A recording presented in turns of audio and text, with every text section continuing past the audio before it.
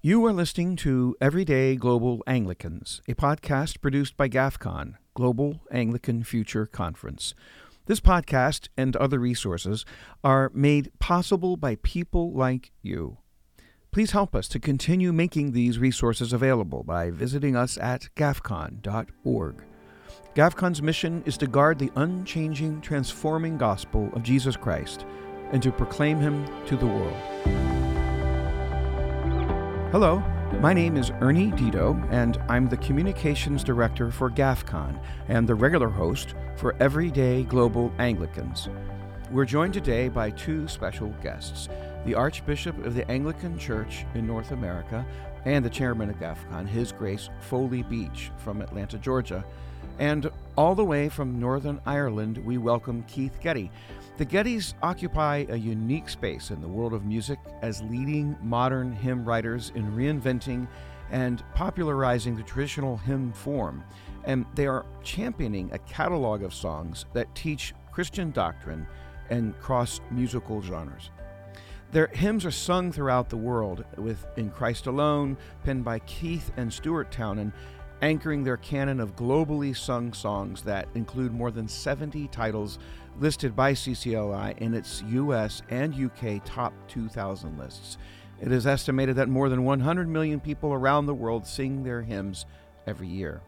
At the time of this recording, we were a little over a week away from the beginning of the Lenten season on Wednesday, known as Ash Wednesday, and continuing until Easter. Many Christians from around the world will be committing to the ancient practice of Lent. For that reason, we talked to Archbishop Foley and the Gettys about why it is good, as a church and Christian community, to move into Lent together and what importance they have seen in following Lenten practices over the years. During the interview, Keith refers to one of their songs, My Worth, and if you can just hang on the podcast for a little longer at the end, you'll be blessed to hear Keith and Kristen sing this together. I am certain you'll be blessed to hear them sing these marvelous words as we enter into and follow along the Lenten journey. One of the best things that we have as a church is this thing called accountability. And let me just read. This is the service intro to the service of Ash Wednesday, which is the beginning of Lent. And the priest, whoever's leading the service, will say, I invite you, therefore, in the name of the church, to the observance of the Holy Lent by self-examination and repentance, by prayer, fasting, and almsgiving, and by reading and meditating on God's holy word. And this is all of these things are things that are so important for our Christian faith, our journey, our walk with the Lord. But to do this alone is very limiting. For example, self-examination, that's something we can do. But if you would do that with somebody else and have them be open and honest with you and you're open and honest with them, how deep you can go to be able to see where you need to improve or work on in your Christian life. So doing this by yourself is really tough. But doing it with a group of people, and especially a loving community, I think is crucial in our journey with the Lord. Very good. What are your experiences? What have you seen in the past? That you are not Anglican, is that correct, Keith? I grew up not Anglican, but I'm one of the most influenced non-Anglicans in history, I think, because most of my heroes are that way. What do you see as the importance of going into Lenten and some of the Lenten practices over the years, perhaps from a distance, or perhaps you've been moving towards it more? A number of different things. You know, when you grow up non-Anglican, you're told, and in fact, a lot of my evangelical Anglican friends are told this as well, that it's Catholic or it's secondary or it's works righteousness. And of course, you know, it's interesting, most of the people who do that actually are happy to celebrate Christmas but don't want to touch Advent. They're happy to have Easter Sunday but not touch Lent. And indeed, some of them are even happy to do evangelism and tell you about their numbers but not really talk about sin. And I think, you know, the beauty of the church's year is that it gives us rhythm, and that's the number one thing I learned during my darkest times of doubt as a student, going into Durham Cathedral, you know, every week, was that I found rhythm, here I found a big picture of Christianity that allowed for all those things. And for many of us, whether it's coronavirus linked, or whether it's just in the we're early in the life of faith, or maybe jaded in the life of faith, I think Lent is an important opportunity for us to, in the same way as at Christmas we focus on Christ's birth, to actually focus on repentance and being satisfied in Christ and denying ourselves things and giving more time to prayer and to penitentiary prayer. Archbishop, what are some key elements as you see it? You mentioned Ash Wednesday that's coming up. Some people just know it as that time where you put ashes and a cross on your forehead. What do you see some of the key elements of a Lenten practice, what we would call a Lenten practice? First, the Ash Wednesday service is a great reminder that these mortal bodies will one day be gone, and that what's important is what's happening in our soul and in our spirits.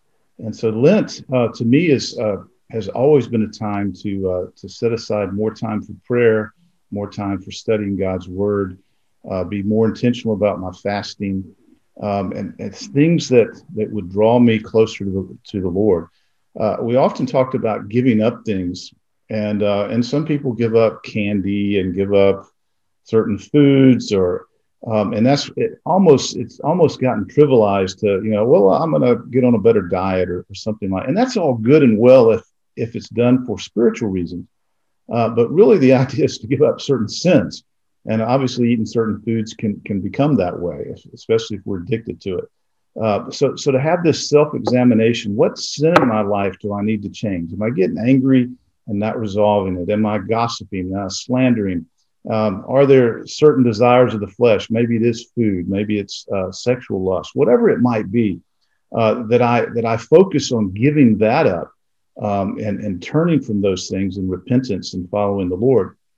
One other thing that I found also very helpful in my own journey is taking on spiritual projects during the season of Lent, whether it's helping out at a food kitchen, or when I was a rector of the church, one of the things I would do is take on a special project at the church to serve. And that wasn't part of my job, but it was just a way to serve the people of God that I wouldn't normally do. So I don't know if that's helpful or not, but those are some of the things that I found very helpful for Lent. What are some ways that you recommend a posture and a way of going into it as a worship leader and or songs that you think lend well to this time, this 40-day period? I think all things begin personally. You asked me once about what songs families should be singing, and I said nobody should be getting up on stage and leading their churches if they're not first of all singing in their home. So I think for all of us, integrity demands it of us, and certainly the accusing world right now and culture demands rightly that it begins with that. So that's the first thing.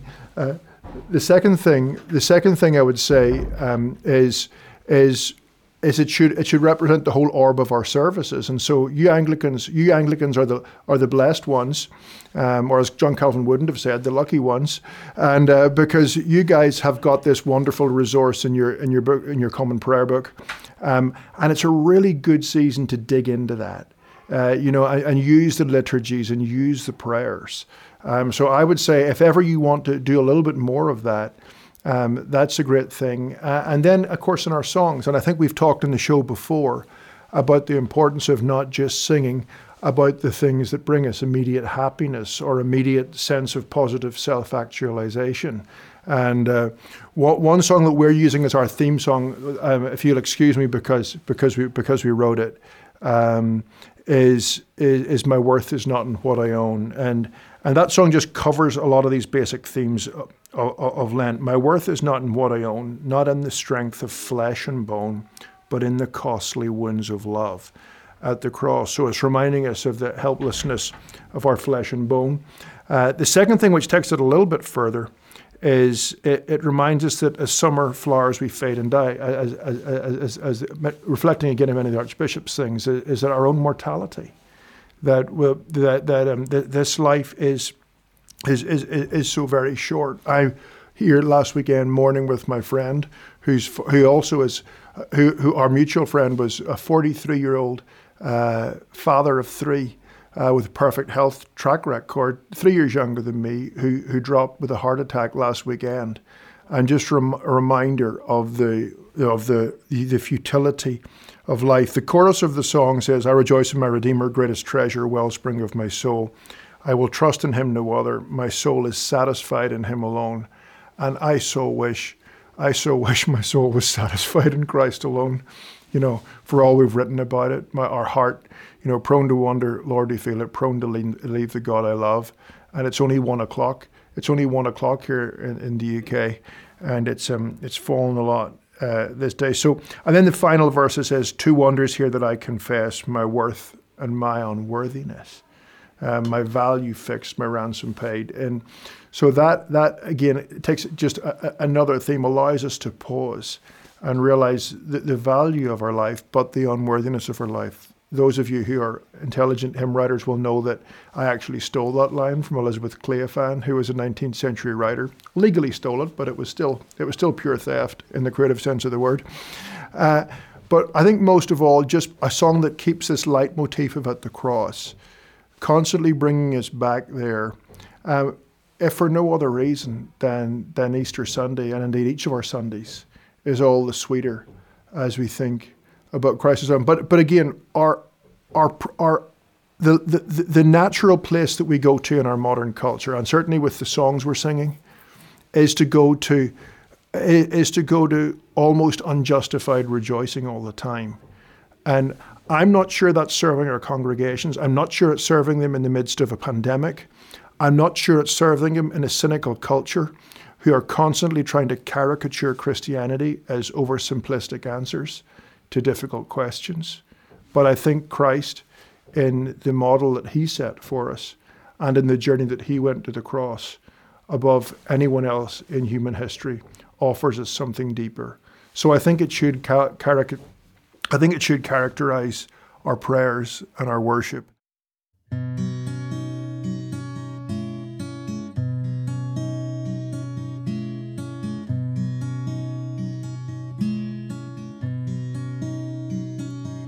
My worth is not in what I own, not in the strength of flesh and bone, but in the costly wounds of love at the cross.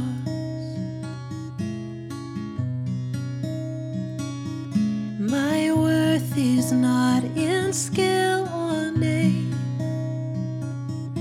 in win or lose, in pride or shame, but in the blood of Christ that flowed at the cross.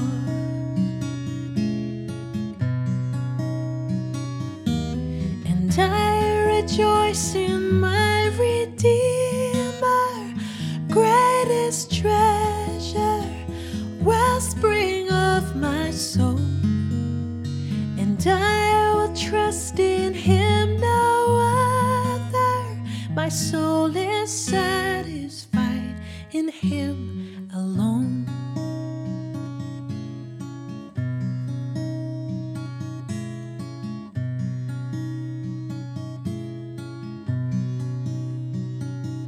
As summer flowers we fade and die,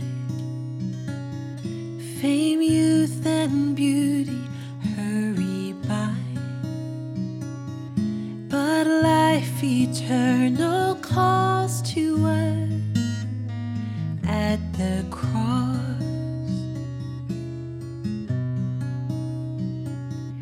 I will not boast in wealth or mine, or human wisdom's fleeting light,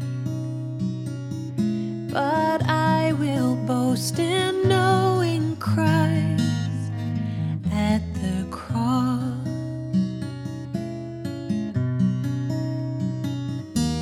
And I rejoice in my Redeemer, greatest treasure, wellspring of my soul. And I will trust in him now. My soul is satisfied in Him alone.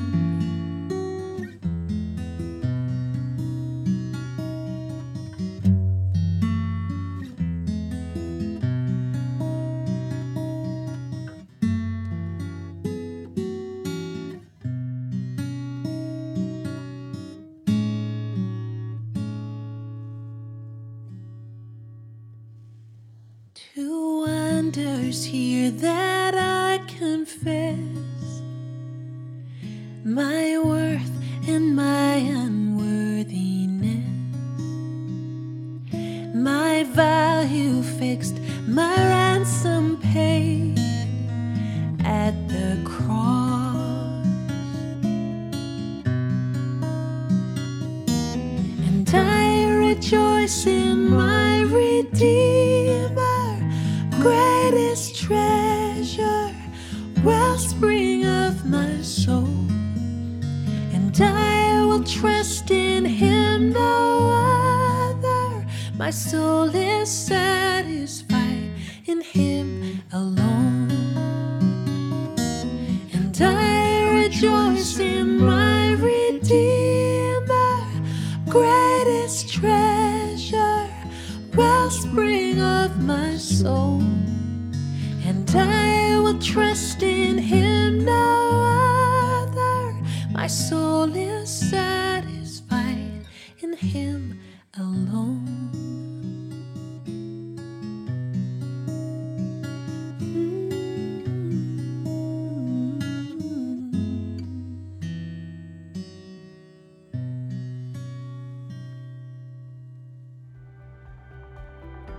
You have been listening to the Everyday Global Anglicans podcast produced by GAFCON. Please visit gafcon.org to learn more about the many resources and work of GAFCON as we proclaim Christ faithfully.